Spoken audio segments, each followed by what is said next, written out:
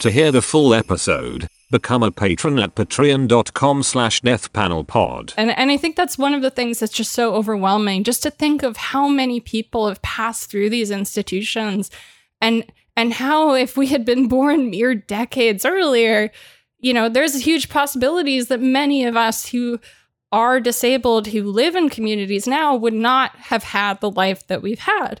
And yet there are still many disabled people who do live in institutions. And it's one of those things that's so difficult, I think, to sit with when you think about how this kind of economic framework also underlies the whole thing, too. And the whole real issue at the end of the day is that people are different or are not as economically productive, and that somehow that eugenic debt burden then justifies this kind of treatment. Like, sure, you know, that could be called care, but to me, that's called a carcerality. That's a carceral mindset. This is carceral ableism. This is a kind of logic that this is for people's own good. And this is a kind of, you know, good thing for society. And I think largely, these ideas, which are horrific, right? The idea that an institution where you could have thousands of people buried and no one has any idea who lived and died there for decades and decades and decades, that is still considered by so many people to be a good thing. I mean,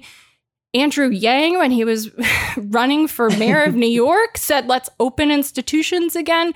The guy who won, Eric Adams, he's all for reopening institutions in New York. I mean, New York barely even has closed its big hospital, schools, and asylums. I mean, this happened under the final closures in New York started happening under Andrew Cuomo's dad, Mario Cuomo. So that's how recent this shit is.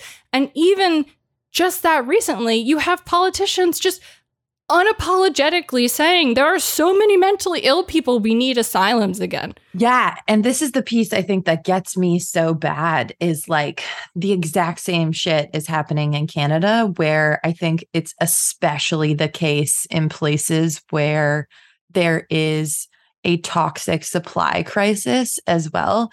And where there is the worst housing crises is we see that like in British Columbia, there's again, like people fighting to reopen the asylum that just closed, that they still haven't changed, like that they still haven't honored the graves of, that they still haven't counted the graves of. And they're fighting to reopen it and successfully did. And so such that like the social, like the New Democratic Party, the supposedly like socialist origin party in BC is fighting to reopen these institutions tooth and nail because they said, there's just too many mentally ill people around who never were cared for at the end of deinstitutionalization. And it's like, are you fucking kidding me? So you're going to say that these people who have been forcibly unhoused, who are living in horrific rooming houses that like a developer burned down, that's what you're going to give them as an option, is another institution. And like, I think one of the things like I should have mentioned earlier and is still so present is like, when we talk about the snake pits or when they talked about Christmas in Purgatory, what they showed were like these really horrific places with what was essentially solitary confinement. Like that is what it was.